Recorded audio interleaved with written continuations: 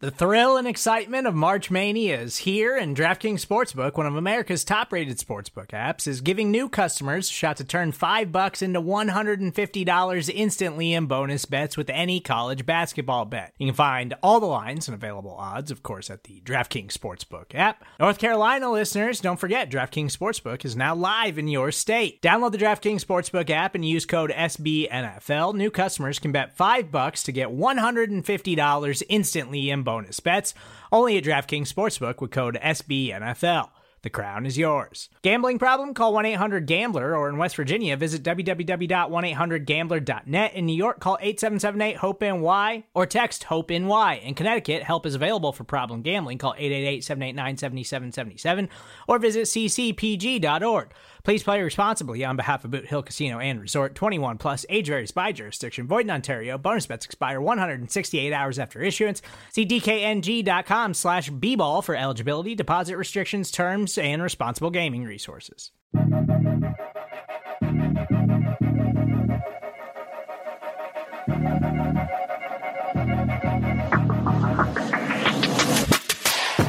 And away we go. It's another edition of the Arrowhead Pride Editor Show. I'm the editor-in-chief of arrowheadpride.com, Pete Sweeney, joined once again by my esteemed deputy editor, John Dixon.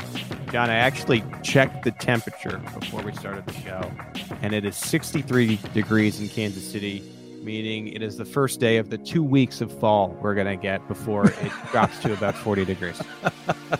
Well, we made our camping trip over the weekend at just the right time then, I guess. Although I think we're going to enjoy camping during the fall, though. I think we're going to look forward to that. More campfires and stuff. I like hearing that. At some point, I've told you this before. For those of you who have not listened to the podcast before, I should tell you that John is now a big trailer man. He's an outdoors man. He has excitement on the go. I'm not a big outdoors man, but I happen to be a big s'mores man. So once the temperature dips to a certain point, I'll get my Syracuse blanket and I'll come out there to the campfire, get a s'more or two in. Speaking of Syracuse, I see that. Yeah. I have the sliding door open to get a nice chill in the apartment, and I love the fall. The fall weather is the best. In Kansas City, as I was joking before, it feels like we get 2 weeks of it because for about 2 to 4 weeks here, I guarantee this is what's going to happen. Some days it's going to still feel like a little summery. Then you'll get that natural fall feel. And then probably around, let's say, October 22nd, it is going to be freezing for 3 months. So I'm going to try to enjoy these and pick and choose these fall days as I get them, John. So instead of being the go-to guy for Chiefs analysis on TV stations, you're angling to be a weatherman now? Is that the deal?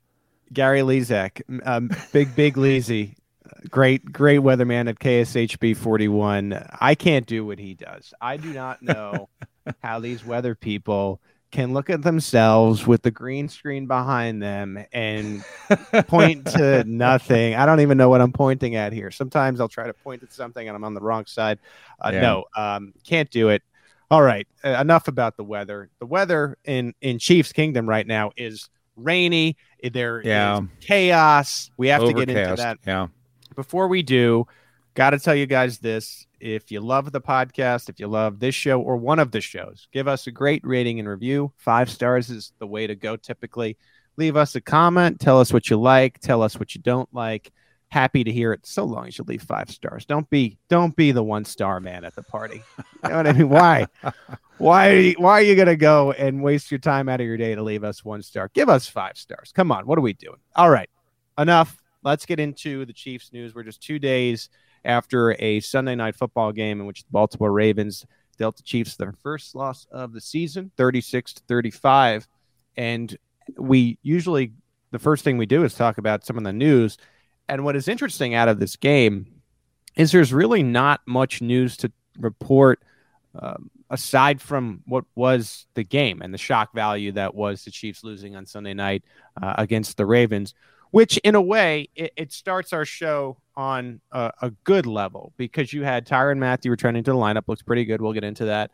We had Frank Clark returning to the lineup. Didn't seem like there was much of a setback with these guys. Andy Reid spoke to the media on Monday, and we'll go over the highlights. no injuries to report. So if there That's is the a best grand, news. if there's a grand silver lining here, it's the fact that the Chiefs are now entering week 3 of the season. And for the most part, we know Willie Gay has one more game at least on IR. For the most part, this is a pretty healthy football team. Absolutely. And that's going to be an important thing as the season goes, especially in what is now a season that's one game longer than it's been for, 40 years or whatever it's been since they went to the 16 game schedule. I think it's longer than that. I have to stop and look that up. But it's been a long time that they've played a 16 game schedule. And that's going to matter more and more, I think, as time goes on. So it's very, very pleasant to have the Chiefs so healthy at this point. We welcomed Matthew and Frank Clark back into the lineup. One player looked like himself and had 2 interceptions. The other player was a little invisible. I didn't know if Frank Clark was on the field at times in this game. So we'll get into some snap count takeaways. We can start there. I said there's no FedEx air player, FedEx ground player to report this week after that performance. So let's dive right into snap counts, John. Well, I think the thing that we were all interested in learning going into this game with Clark and Matthew back and Derek Nottie more fully recovered from his hip issue was how much that they would play. Matthew was on the field for every snap, just like he is all the time. So that's a check mark there. I think the same is true for Clark. He played 69% of the snaps, I think it was. That's right in the range of snaps he played last year. They vary week to week, especially the defensive players. But it's on the low side of what he would typically have in a game, but it's in the normal range. And Nottie was right back where he was at, I think it was 41%. I think he averaged 43% last year. So he's all 3 of these players back to their normal participation in the games. Right. Yeah. I didn't really have too many snaps that I saw that really caught me off guard. I know we're going to get into the Thornhill conversation when we come up on Andy Reid's press conference from Monday, but I think it was good to see Frank Clark back into the mix. I think sometimes it takes a game or two to really feel like yourself. The Chiefs could desperately use another guy opposite Chris Jones that can make an impact. And we've seen when Frank Clark is healthy, he's among the better pass rushers in the league. It's just been a while since we really felt like he's been consistently healthy. So I think him being in that range, the 69% of defensive snaps is good because remember, this is Steve Spagnuolo who likes to rotate these guys, right? I mean, even some of his better players, he likes to have the rotational defensive line where you're getting fresh legs out there and toward the end of the game, you can take advantage of that really. And that's something that Colin Saunders talked about. Like, let's try to have no drop off when Turk Wharton and I enter the game, for example. And so you're seeing, I think, the Chiefs with these players coming back from injury or the COVID list, it's getting to be a little bit more normalized. So in a game where the defense played so poorly, at least you can say, okay, maybe next game they'll feel like they're in a groove in a sense, and maybe that'll lead to more success. Yeah, and it does take a time for guys to get back in. I think that Matthew might tell you privately, we don't get the chance to ask him a private question, but he might tell you privately that he wasn't all the way back. Yeah. I think there's an argument that those interceptions he made weren't because he was supremely athletic on those plays, but he just found himself in the right position and made the play. You always have to make the catch when it comes right at you, and he did that to his credit. But, I think it's right to say that it's going to take a game or two for these guys to get fully into form after they've been away for a while, particularly in the case of Clark, because he missed all of the preseason, didn't get any of that time. But it was good that he was back on the field in what would normally be his normal range, and that's a good thing. Yes, completely agree. John, you have a full breakdown of these Chiefs-Ravens snaps at arrowheadpride.com, and something that jumped out here, we noticed mid-game that Mike Hughes and Rashad Fenton were coming in and out. You had a note here that I just want to go over because I thought that was interesting because this was an ongoing battle throughout training camp in which Hughes ultimately won. It was a 3-man battle between Hughes, Fenton, and Baker. And I'll read your excerpt here. Cornerback Mike Hughes' use dropped from 54% to 31% of the snaps. Those snaps went to Rashad Fenton, who wasn't used on defense during week 1. Fenton came in on more passing plays. A cornerback, Chris Lamons, was once again used on special teams, and Baker was inactive. Crazy that Lamons is active over Baker. And I know you can understand because he plays special teams, probably part of the reason that he was kept over a guy like Tim Ward. Absolutely. Gone over at the 53. But this little percentage change with Hughes and Fenton makes me wonder, do the Chiefs think that Hughes might not be the answer there as their third cornerback? Are they just trying something here? Is Baker in line maybe to get some opportunities here in the near future? Well, there's no big sign of that right now. He's been inactive for 2 games now. It may be that they wanted to give Fenton more snaps and just didn't in week 1. They've always been pretty high on Fenton, and he's performed well when he's been on the field, when he's had to fill in for other guys and be the primary outside cornerback. He's done pretty well. I think it may just have been an oversight in week 1 that they didn't get him on the field for the defense. He was played in both games in special teams, so it might be just as simple as that.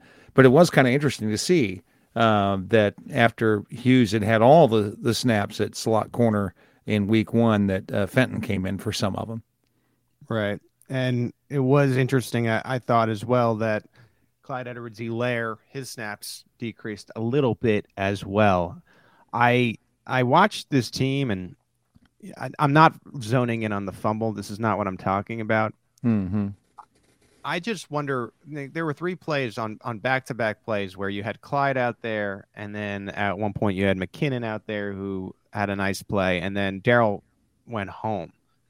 And I don't want to say like this is going to be a sudden switch to a running back by committee, but I just see the beginning a little bit of maybe Andy Reid mixing and matching more at the running back position, especially as, and again, I'm not zoning in on the fumble, especially as Clyde at times, it just seems like there's some room to be desired with him. And maybe rather than just having him out there as a 3-down back, Reid chooses, okay, this is a particular situation for McKinnon. I'm thinking more like lining out wide.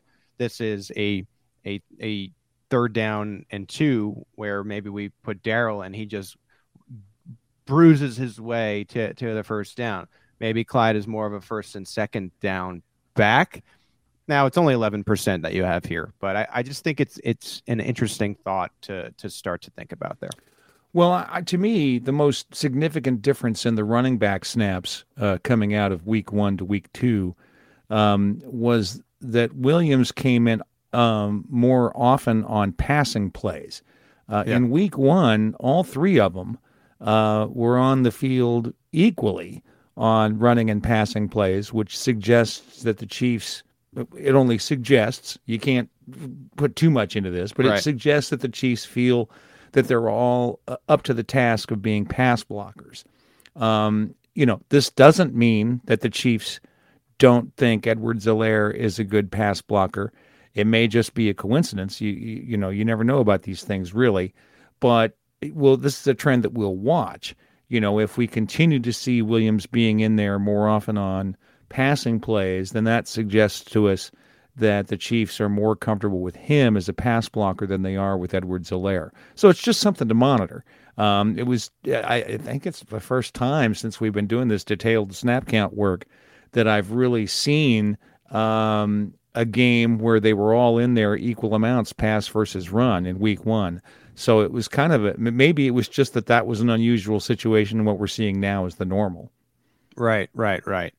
I think it is something to watch. I know we had a lot of conversation about whether or not Clyde was ready to be a pass protector. These numbers would suggest that maybe the Chiefs feel no, right? That, okay, let's get Williams there. You also, it's tough because you don't want it to be a tell situation too. Right. Darrell's checking in and you're going to pass the football. So the Chiefs have to be careful there. And the same with Blake Bell, who is another player who's used more on running plays than on passing plays. But to the Chiefs' credit, they did use him and got a big gain on a passing play. And of course, coordinators are going to pay attention to that. If the guy's going to be a threat to catch a pass here and there, then it becomes less of a tell issue when he's on the field. They still have to worry about a pass play. That's the beauty of the Chiefs tight ends, really, and more particularly Kelsey and Bell, who have this blocking ability as well as the pass catching ability. So you can really, I think, mix and match. You can mask what you're trying to do there a little bit better, especially with those two tight ends. Sure. All right, those are your snap count takeaways. As I said before, John has his full snap count breakdown right now available at arrowheadpride.com. When we come back, Andy Reid spoke to the media on Monday. Stay with us. We'll break it down right here on the Arrowhead Pride Editors Show. Back here on the Arrowhead Pride Editor Show, Pete Sweeney, John Dixon discussing the Chiefs this week, what happened after the 36-35 loss to the Baltimore Ravens on Sunday Night Football. And right now we're going to get into Andy Reid's Monday afternoon press conference on Zoom. He's been doing it on Zoom this year. If you want to listen to the full press conference without John and I jabbing about everything he said, you can go and do that from the podium right here on the Arrowhead Pride Podcast Network. Also, last night, we had an opportunity to have a nice conversation with Byron Pringle, who had the touchdown in this game. That is available for you, a bonus Arrowhead Pride interview series, again, right now on the Arrowhead Pride Podcast Network. But one thing we didn't get into with the snap counts, and it's relevant because Andy Reid had some comments on this, is the idea that now Tyrann Mathieu back in the lineup, so it's one less safety position. Daniel Sorensen got those reps over Juan Thornhill, who had a nice end to his Cleveland Browns game, just 11 plays for Thornhill. Of the defensive players, he had the least amount of playing time. Here was Andy Reid on Juan Thornhill and Dan Sorensen. Juan and Dan, they do certain things the same and a couple things different, but it all kind of equals out. So, and Dan really has had he'd had the better camp and so on. So maybe a little bit more consistency there. But we love Juan and where he's coming, where he's getting himself back to where he was in his rookie year. And I don't want to take anything away from the effort that he's put forward to do that. But and they all get a chance to play. So I think we'll just take it step by step here, and you can't have enough of those guys that they can play. So you have Andy Reid really zoning in on the consistency during training camp, and it's very interesting because we saw Juan Thornhill, and he got a ton of reps during training camp in the preseason, so much so that he was on with the second team, at times with the first team, also on with the third team. And you almost got the sense from a team standpoint that they were just trying to find a way for him to show them that he was ready to be back in the lineup. And in week one, he had to be in the lineup out of necessity. The Chiefs were down a safety, their best defensive player, as a lot of people would say. So he had to play, struggled in the first half, and then I typed out 1,000 words, so 1,000 reasons for him to play more in this game. And the Chiefs didn't listen. They don't read arrowheadpride.com, I guess, because sort of pseudo-benched for Dan Sorensen. And what's tough about this is now you go to the numbers, and there were times that Sorensen didn't look great. PFF had him at 4 missed tackles, and you have Thornhill with some of these pseudo sub-tweet type of deal. And it really has become the topic this week in Kansas City. It's kind of taken on a life of its own. And you really wonder, is maybe Thornhill going to get an additional opportunity? I guess we'll have to just see what happens on that front, John. Yeah, I think there's a couple of things about this. Reid talked about the consistency. I also think they believe Sorensen is very smart, has a high football IQ. Sure. I think that's part of the reason. I know that doesn't wash with a lot of Chiefs fans. They think that the best athletes should be on the field, and I understand that. But I think we always have to remember that Spagnuolo runs a defense, a thinking man's defense, if you want to call it that. And that sometimes means you've got players on the field who are less athletic than other players, but it's hard to know what the result would be if the smarter guys were on the bench.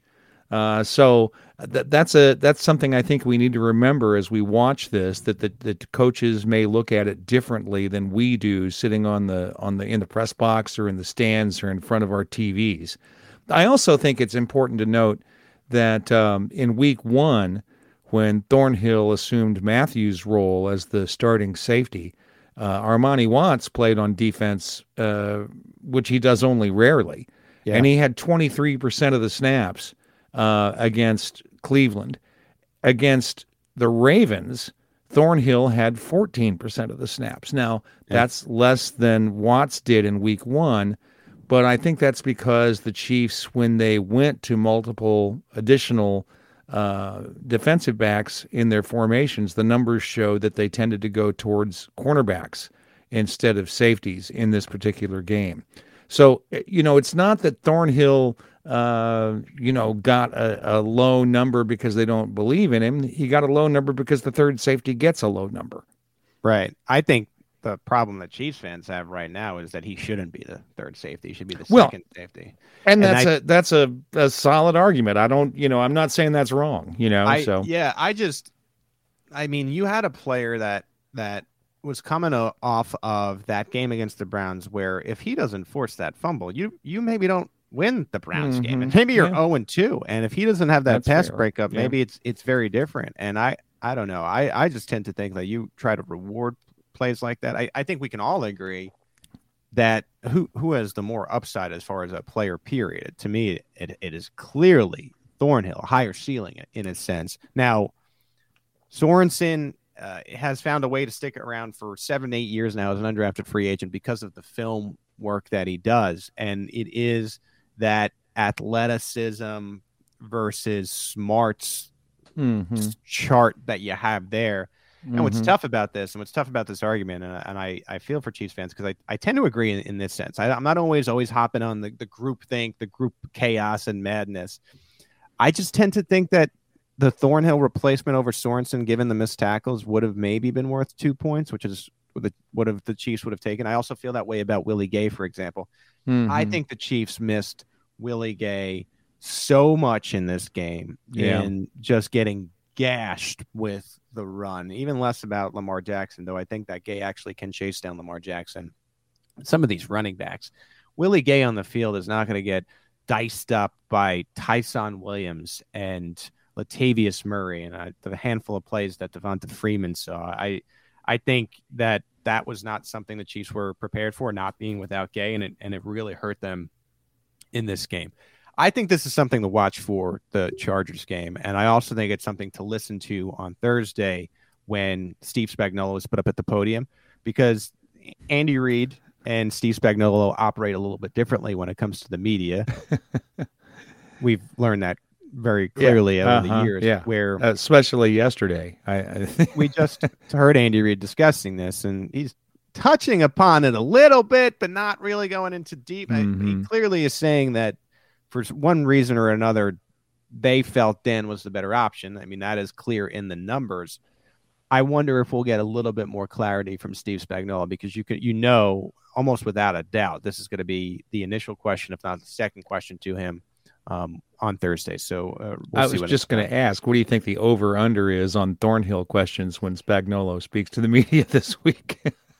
Well, you know what? I think it will be a topic, and I wonder if Thornhill does get the nod on Sunday. And I think this young man, he's been waiting for this opportunity to start over Sorensen probably since he had to leave the game in Week 17 in 2019, where he was the man again. And, you want to be the man, you got to rise to the occasion. So let's see if he gets that opportunity on Sunday.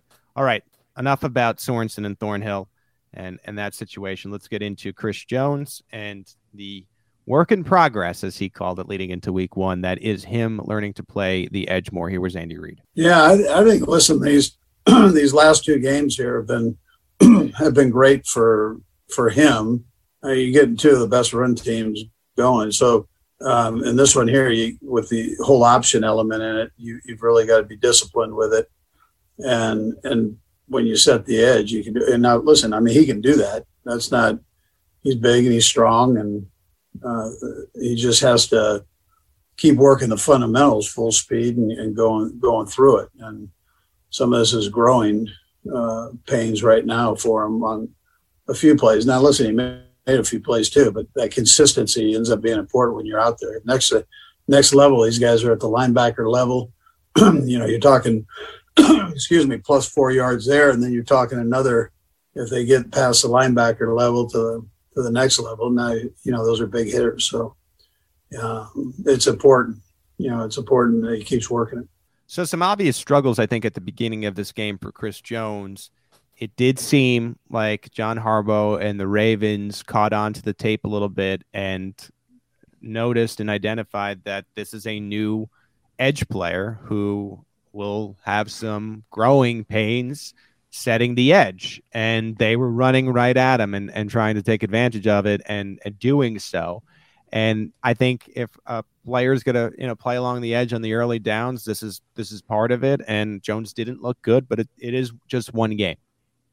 Well, it's kind of similar to the discussion we were just having about coming back from injury. Right. You're getting a little learning curve when you change the emphasis of what you do. I'm a little less concerned about it with Jones just because they have used him alternately on the outside a fair percentage of the time in the past. And, of course, it is a position he played in college. It's not like he's totally unfamiliar with it. But we should still expect there to be a little bit of a learning curve and for teams to take advantage of that early in the season. I think Jones is smart enough and athletic enough to make the transition to be a guy that can be used both inside and outside, which is, I think, what the Chiefs want, is to be able to do that. And I think he can do it, but I think it's fair to think it may take a few games for him to get there. I think we also sometimes forget when it's this early in the season that, in a way, right, I'm going to try to put this carefully, the Chiefs are not necessarily gunning to go undefeated. They're gunning to win a Super Bowl, right? Right, so right. What does that mean? Like, they pretty much should have won this game. If it wasn't for the fumble, we can't. Well, Harrison Butker, we can't assume extra points. Every 55-yarder that he has, he makes. So whatever. Let's say that we know that Butker's going to make it. If Clyde Edwards-Helaire doesn't fumble the football, the Chiefs probably win this game. And all these ugly blemishes, they're a little bit less concerning, right? Mm-hmm. I think the Chiefs feel their best chance to win the Super Bowl is to have Chris Jones along the edge 18, 19 weeks from now, meaning he'll have all those reps under his belt, right? You can you can still win the AFC by going 14-3. I think that's probably the money area where you feel careful and you feel safe that, okay, at 14-3, we're going to get this AFC bye. Now you already wasted one of those bullets. You have a loss. So you have to take that into account as well. But I think that this is a development, and let's see where Chris Jones is at week 18 instead of judging it now. Now, in a way, it did cost you a game, so you got to be careful there too. It's a little bit of a catch-22, but I think the Chiefs might be a better team in the long run by losing a week 2 game, maybe in part because Chris Jones is not ready along the edge, but he will be when it comes time for the postseason. Well, I think think it's important to note that we see this as a game that might affect playoff seeding. I think the Chiefs are a lot more likely to have a better record than the Ravens at the end of the season. So I'm not sure that the seeding is going to be an issue in terms of this particular loss. So if you are into the entire NFL, I don't really push it enough on this show, and perhaps that I should. I do. And Steven Serta is also part of this, the SB Nation NFL show, and we recap every game on Mondays, Monday Football Monday. And I wore it a little bit this week on the SB Nation NFL show because I'm big on Mahomes and just how good he is, and those guys that are not in Kansas City get sick of hearing it. And it was an unpopular take, but I still said it after wearing it when it came to the result of Ravens Chiefs. I alluded to the fact that I don't necessarily think that this just means the Ravens are going to make the playoffs, because we've seen what the Browns can do. I think the Steelers, for example, are better than we thought they would be. the Bengals are spicy. And so can we just assume the Ravens are going to even make the postseason? I'm not there, even though they beat the Chiefs. I'm not like the Raiders beat the Chiefs last year. That doesn't mean the Raiders made the playoff. Yeah, They didn't make the wild card. Like you can beat a team on a given Sunday and then still not be a playoff team. And I bit the bullet, and I sort of said that at the end there. I said, this is a great win. Don't let it be the game for you this year. Continue pushing along because this is a long season. And I still am not convinced the Ravens are going to win this division, or even with all these injuries and piling up, going to make the postseason. And so I completely agree there. Like the Chiefs season is very clearly now Super Bowl or bust. That is what they're gunning for. Right. We're going to talk about it more later, so I don't want to keep spoiling this point, but it's a week 2 game, Baltimore. Let's relax. But I think the point you were heading to is that it's more important for the Chiefs to be better at the end of the season and in the postseason than it is for them to be better. The Chiefs here. are judged on the tournament agree. At the end. That's what we forget. I know we got lost a little bit in the Mahomes golf tournament in 20-0, but the Chiefs need to have their best team at the tournament at the end because they could go 17-0 if they get shocked in week 1 of the postseason, the divisional round, not week 1 of the postseason, the divisional round. Then the season's a failure. It's a big failure. So they're preparing to be the best team in the tournament at the end. All right. Let's get back to Andy Reid. Andy Reid addressed the Chiefs' problems in the red zone. Here's what he had to say. Yeah, so listen, I mean, Spags spent a lot of time in the offseason with that. We worked at a ton in camp, and we haven't had the results here. Yeah, we'll keep pounding that out until we get it right. And, it's one of those things. Everything gets magnified when you're in the red zone, whether it's good or bad. And if you're not tackling in the field and it doesn't happen in the red zone, if you're not getting out blocks in the field, then it's going to get magnified in the red zone.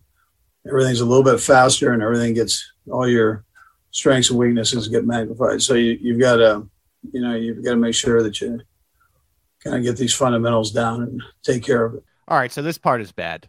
The Chiefs this might be the worst part of the press conference. We talked about Thornhill and we talked about Jones. I think those are work in progress that are going to fix themselves by the end. This one is a little bit tough because the Chiefs devoted months, they said, months to fixing the red zone, additional time at practice in the offseason, additional time at practice at training camp, periods devoted to this.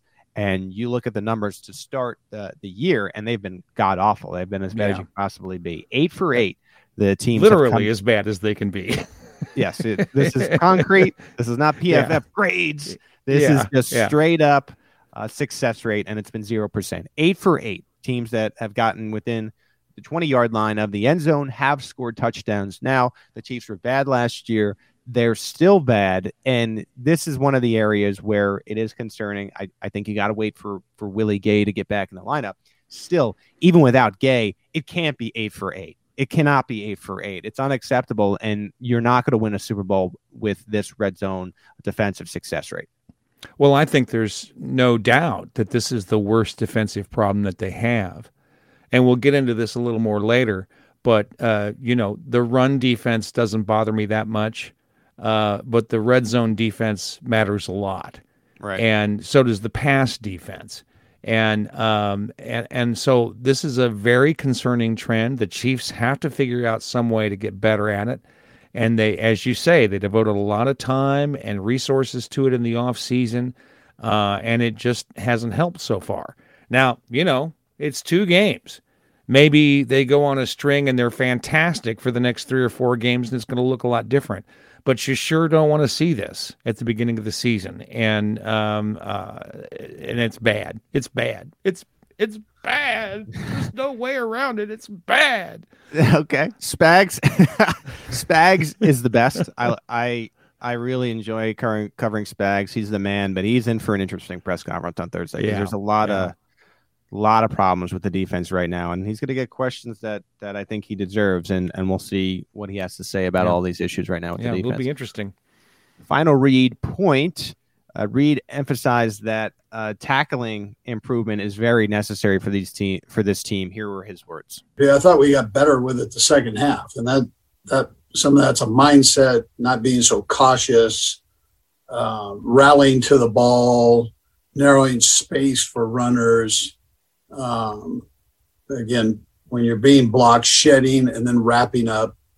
Those are all important things, and so, but some of it's a mindset that you have to take care of. So there's good and bad to this. Good because a mindset is very, very fixable, right? You just have a mindset where you got to be tougher and rally to the ball. The bad thing is, well, why wasn't the mindset ready to play in Baltimore? I mean, this was Sunday Night Football on national TV. You knew that this team really wanted this game, and they were going to have a plan for you. And you also had an 11-point lead late that you weren't able to hold on to. Why wasn't the mindset there to begin with? That's a fair question, I think, is worth asking here. Well, I know for myself, watching the game, when the Chiefs had an 11-point lead late in the game, I thought, this game's over. Me too. You know, I know we expect the players not to do that, but it must be hard, you know, to get to a point in a team that you've beaten, you know, 3 times straight with their MVP quarterback and get into the late portion of the game with an 11-point lead. How do you not think that? You know, how do you not let that creep into your head? So they can't let it creep into their heads. They get paid millions of dollars not to let it creep into their heads. I'm just making the point that would be really freaking hard. And agreed. And I think this goes to what Tyrann Mathieu was saying after the game. Yeah. If you go to our post and listen to the end of it, which has the press conferences, Mathieu is like, you know what? Sometimes you need to get your ass whooped. And was frank about it. And we've seen the Chiefs in recent years where they lose a game or 2. Sometimes it can be 2. And then all of a sudden they come back and you're like, oh, that's the Chiefs, right? Right. And it's natural. It is human nature sometimes to get a little bit complacent. And I think when you have Patrick Mahomes, too, as this guy that's always going to will you to victory, you get a little bit reliant on the idea of, now, you know what? It's going to work out in our favor. It always does. Well, yeah, what this game proved, it isn't always going to be under Mahomes' control. Right. You know, and that's probably an excellent lesson for this team. It certainly is an excellent lesson for me. if you rewind the tape, and I think it plays into the point that you're talking about, John, where it's the final play the Chiefs have the ball with the fumble, and he hands it off, and Mahomes sees what happens, and it is just an utter deflation of his body because he's a guy that knows in his damn heart, and BK did a great job noting this on the Show and BK preview. The last times the Chiefs were down by 10 points or more in the last 11 times, Mahomes won 9 of those times. There's no deficit that this guy is scared of.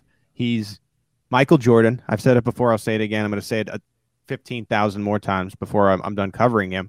And so when he knew, the second he knew that he wasn't going to get an opportunity with the ball in his hands again, it was utter deflation. And I think what the Chiefs learned in this sense, and like what Tyrann Mathieu and Andy Reid were alluding to, is like, don't let the game be taken out of our hands, which it was. And I think it starts with the tackling.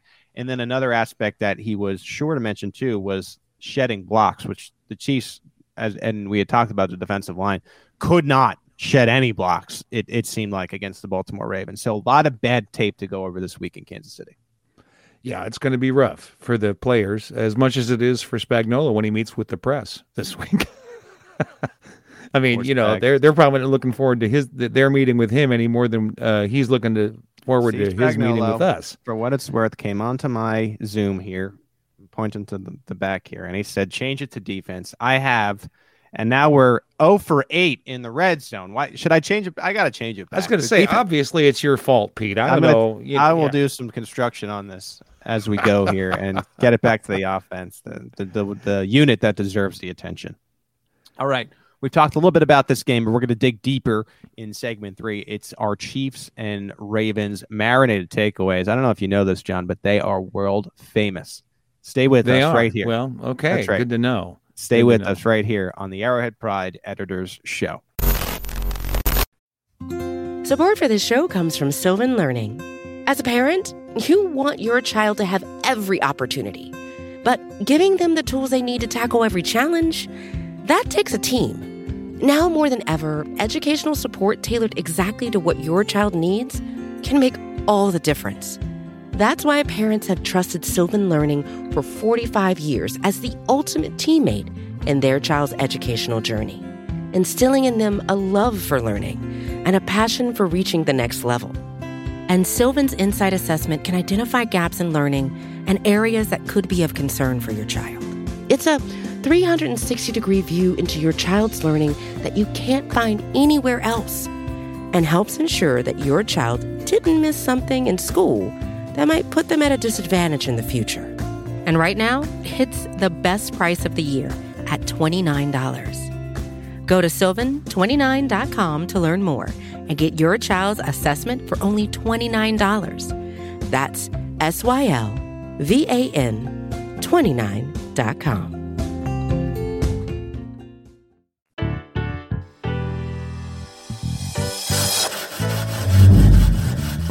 Well, I'm gonna let this marinate. Let that one marinate, and then we can circle back. Adapt, react, readapt. It takes time. It takes years. That's the takeaway. Back here on the Arrowhead Pride Editor Show. If you hear a little bit more pep in my voice, it is not because the Ravens won. What are you, crazy? It is because it's fall in Kansas City. The cool weather is out. I might go get myself a PSL after this show, John, and that, of course, is a pumpkin spice latte, maybe a bagel, something like that, because it's that time of year. I hope you, in addition to fixing up that trailer, are ready to go to the pumpkin patch and get carving with those kids and grandkids, because it's the time of year to do so, John. It is, but I'm still not going to have a pumpkin spice latte. Let's just get that on the record. Let me say this, and it's with all due respect. We'll see about that, because me and you are going to go out to lunch one of these days. We've been talking about it, and maybe for dessert, we'll order up 2 PSLs. All right, let's get into the Chiefs and Ravens marinated takeaways. John, I'll let you go first here. Not a great game for the Chiefs, not a good result. What did you see when it came to thinking about the game a couple days later here? Well, maybe this is obvious. I don't know. And I came to this thought after looking at the snap count data and thinking about bringing in a cornerback instead of a safety when you're increasing the number of defensive backs on the field.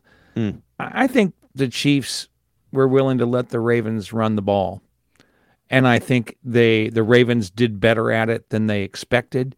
But even when the Ravens have done better than they did against the Chiefs running the ball on Sunday, which they have, they've lost the game. This is something that doesn't really affect the Chiefs that much. They've had lots of teams run the ball for enormous yardage against them and still won the games. I wrote about this after the game on Sunday night, and it's a consistent theme over the 3 years that Patrick Mahomes has been quarterback. So I think the Chiefs thought, yeah, let's let him run the ball. Let's see Lamar Jackson beat us through the air. Well, they held Jackson back through the air. His passer rating was under 80 for the game, and largely due to Tyrann Mathieu, let's make that point, being back in the game. But I think that they really didn't care if the Ravens ran the ball. Now, I'll tell you, the Chiefs want to be better on run defense. They do. Anybody would want to be better on run defense. You want to be as good as you can be in all phases of the game. There's no doubt about that. But I think it's fair to say that run defense is one of the things that's way down the list. And I think the Chiefs know that even if they give up a lot of rushing yards, they're still in an excellent position to win this game. And they were in an excellent position to win this game. Without that fumble, I think the Chiefs are 2-0. Yeah, I think you're right. And I also think, how many times are we going to see where the Chiefs are up 35-24 with 7 minutes left in the third quarter and they end up losing. Yeah. What you're alluding to, I mean, the Chiefs were gashed in the first half, right? In the run game. Yet in the third quarter, they had a 35-24 lead. Things had to go a little crazy in the fourth quarter, which they did, and in order for the Ravens to pull this one out. And it took a bad pick by Patrick Mahomes, which we have never seen before in the month of September. So that's how rare that was to happen. Clyde Edwards-Helaire, yes, he's only in his second year. He has never fumbled. So crazy things had to happen in order for the Ravens to even win this game. And I think the Ravens do deserve some credit here because I think the recipe to beat the Chiefs is now out there. And the problem that I find with it is, like, yes, it exists, but it's so hard to pull off. It is not time of possession. We don't buy time of possession at Arrowhead Pride. We don't talk about it as loud as other folks do. But where I buy it is not necessarily a time of possession, but just limiting game possessions in general. That is step one. So you're not going to win a shootout because, let's say each team has 10 possessions. Chiefs are probably scoring at least on like 6 or 7 of those, where it's really tough to do that if you're another team against that offense. But it's limiting possessions. And then if you can get a stop because there's less looks now against your defense that Andy Reid can't adjust to, okay, that's easier to stop.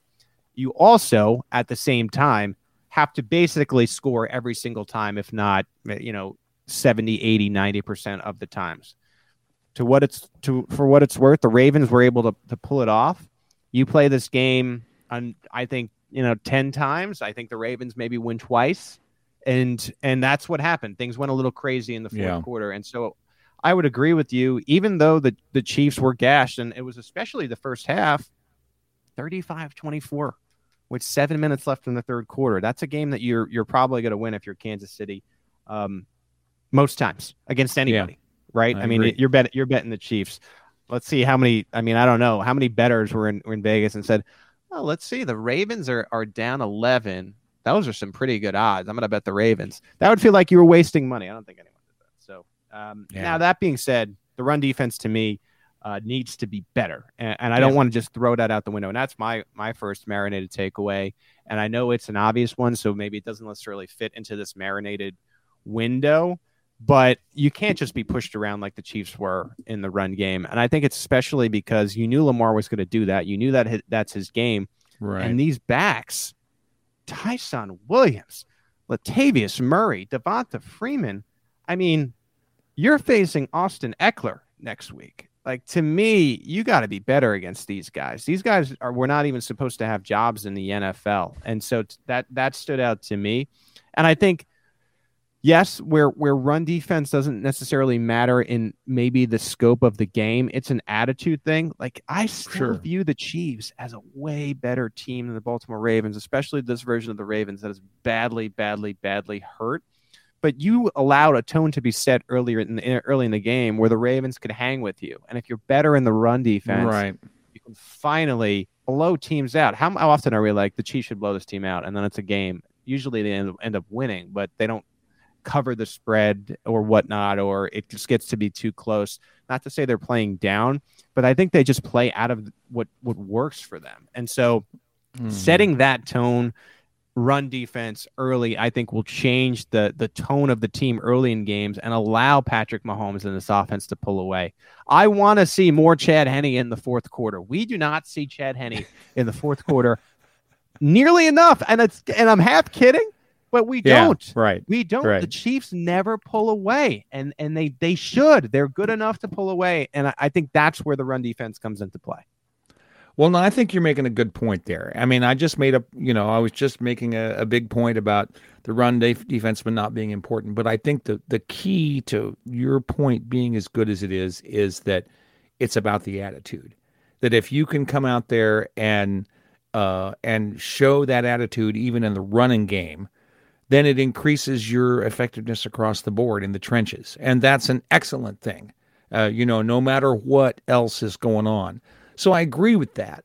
I just think that, my point was really that there's no point in getting worked up about the run defense being the worst part of the Chiefs defense, because it's the part that matters the least.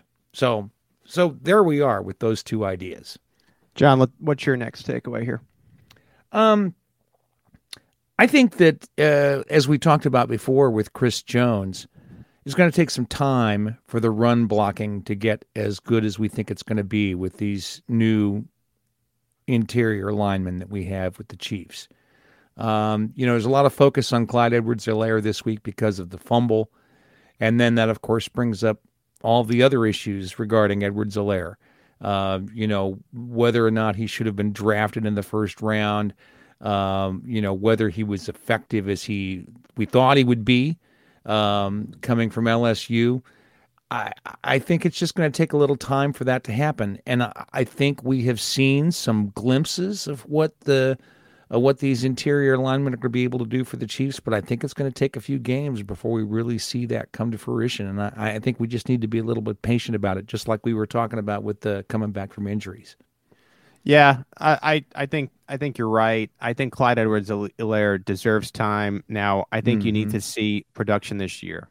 If he doesn't produce this year, I think you're safe to say that pick in the first round was a mistake. It's tough though, and I know he gets considered a first rounder, but a lot of these teams in the personnel staffs, when they're really considering these late first round picks, we've talked ad nauseum about how there's only 18 first rounders in the draft. There's only 15 first rounders in the draft. Well, then a late first round pick like that at number 32 is a high second, and so that fits a little bit more into like what Clyde Edwards-Helaire is. I think there is a lot of upside that the Chiefs just haven't found yet. What is concerning to me more than what he can do in the pass game at times for the Chiefs, because Andy Reid loves the screen game, is it seems like now you really don't have the offensive line as an excuse, and you have 13 attempts for 46 yards. And I wonder just like if that's a vision thing. It kind of goes back to my idea of like at a certain point, will the Chiefs go running back by committee? We'll see. I think the jury's still out. I think it's too soon to judge on CEH, but this year is when you will make that judgment. My final marinated takeaway from this game, and I think it just goes back to Tyrann Mathieu, is this is in a way good. No, it doesn't feel good. I know we wanted to see 20-0. I hope maybe one day in Kansas City that is a possibility when I guess it's a more complete team where you're not missing a Willie Gay, for example. A lot has to go right for you to go 20-0 in the NFL. We turned around and somehow the Raiders and Broncos are undefeated, and the Chiefs and Chargers are not. I don't know how we ended up here in this hell, but that's just football, right? And so, like, to me, you have to lose, and you have to see that that's possible. And you never root for losses. You never want to see losses. But, man, I'm really eager to see how the Chiefs respond, especially defensively on Sunday. We've grown to a point where we know the offense is going to be there. At some point in the game, they're going to put up at least 21 points. It's usually going to be in the 30s. What is the defense going to do against a player in Justin Herbert that I consider a top 5 quarterback? It is going to be absolutely necessary that they rebound fast, and I think it'll be a defining game on Sunday for the Kansas City Chiefs. And it'll make a huge difference in the AFC West race if they can knock off the Chargers in this Week 3 game. I think that's going to put the fear of God in both the Raiders and the Broncos, who both are now thinking, maybe we got something going on here, and we need to get that message to them that things aren't quite that simple in the AFC West. So I agree, we need to see a big turnaround in the defense and in the attitude of the team in this third game of the season, for a lot of reasons. But coming back from a loss in a big way would certainly be a welcome development in this game against the Chargers. Anything else from this game that's marinated and on your mind? Yeah, I thought it was interesting. You made the point earlier that we don't care about time of possession, and we don't. It's one of those things that people talk about that just really isn't true. Like before the game, they say, well, you got to run the games, run the balls so you can take the ball out of Patrick Mahomes' hands. No, that doesn't work. That isn't how this works. That's not how any of this works. But I think at the end, TOP doesn't work in general, but it's when you have a lead. That's when it matters. Right. And that's the problem that we see in the snap count information. Last year, when we played the Ravens, I have to write this down here, that the Chiefs ran 73 offensive plays and the Ravens ran 53 offensive plays. On Sunday, it was almost completely reversed. The Chiefs ran 49 offensive plays, and the Ravens ran 70. Now, it's not so much a question of time of possession. It's a question of making your own running game work in such a way that it then becomes a problem for the other team to run against you. You know, right. It's great that we can score on a 2 or 3 play drive, but that's not always ideal. You want to take a little time off the clock, because especially if you're playing a team that depends on rushing the ball, you've got to find ways to stay on the field longer and get the other team off the field on just 1 or 2 possessions more. And it would have made a huge difference in this ball game. It matters in close games. In my opinion, the Chiefs shouldn't be in close games, and when they are, I think sometimes being a little bit more methodical does indeed make sense. Right. All right, it's time for everyone's favorite segment. It's the best Chiefs thing we heard all week. Steve, let's see what we got. From the beginning of the game to the end of the game, you went for it. And that's what wins. Always. No matter what. Yeah. All right? All right, here's the deal. Everybody in this room gets a game ball. Yeah.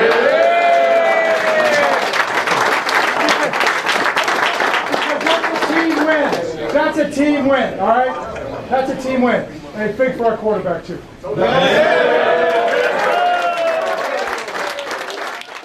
Lamar, you did it, man. You deserve everything. This is amazing. We have slayed the dragon. Let's celebrate in the streets of Baltimore. You get a game ball. You get a game ball. You get a game ball. What? Guys, I think you should be excited. I really, really do. But this celebration was like a little much for a week 2 game. Yeah. Now, where I think people should notice here, and this is what I said on Twitter, and somehow it's gotten to Baltimore because now I have Ravens fans in my mentions. The Chiefs are playing 17 Super Bowls. This is clear. That video, by the way, we played 30 seconds of it. That is 2 minutes and 30 seconds long. If you really care, I put it up, twitter.com/PGSween, if you want to see it. But that's how it's going to be every week. It's going to be continuing this weekend when the Chargers come. I know they're coming off a loss against the Cowboys, but Justin Herbert wants his first win against Patrick Mahomes. Do you think that if Patrick Mahomes sweeps Justin Herbert this year, people will not be next year saying, well, Justin Herbert is 0-3 against Patrick Mahomes? You are that team now. This is another piece of evidence for it. And this goes back to my conversation earlier about saying how, like, did the Ravens get a little bit too excited? Will they even make the postseason? We saw what happened last year with the Raiders and their Super Bowl when they did the lap around Arrowhead Stadium. That was the peak of their season. They finished 500. And so they're let's still see what talking about it. Let's see what happens. Right. Let's see what happens with the Ravens. But in a Chiefs standpoint, man, let's look at this video. The coaching staff should show them this video if they didn't see it already, and just make them realize this is what teams are coming in and wanting to do. And they really, really think it is a franchise landmark moment. Try to think back, if you're a longtime Chiefs fan, about what it would have meant to knock off Peyton's Broncos when he was in his prime, or Tom Brady's Patriots when you were rolling with Matt Castle or Alex Smith.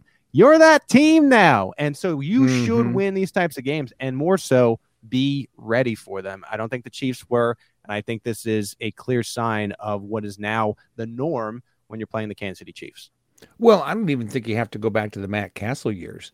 You know, even since Andy Reid arrived, the Chiefs beat the Patriots several times convincingly in the regular season. The year that was the worst is when they knocked off the Seahawks and Patriots, and then you had to watch them in the Super Bowl playing each other. Right. And we celebrated that way with those wins. So we know what it feels. We should understand what this feels like. Right. And there's players on this team who were on those teams and know what that feels like. So they have to remember that they're on the other side now. And I think you're making an excellent point. I can't watch that video, though, without thinking about the poor equipment guy over in the corner going, do I even have 53 footballs in the bag? And usually on these footballs, they put the score. I think it's just too much. The goal is to win the Super Bowl. It's not to beat the Chiefs in week 2. And now I think they should have been excited, but that speech and it rubbed me a little bit the wrong way. And I'm a Ravens fan. It should rub you a little bit the wrong way, because you don't want You want to be on the same plane as the Chiefs. You Right. don't want to just have this be your end all be all for the season. I just think they should be careful about that. All right. If you love the Arrowhead Pride Editors Show, you can always rate and review us. We appreciate every rating and review.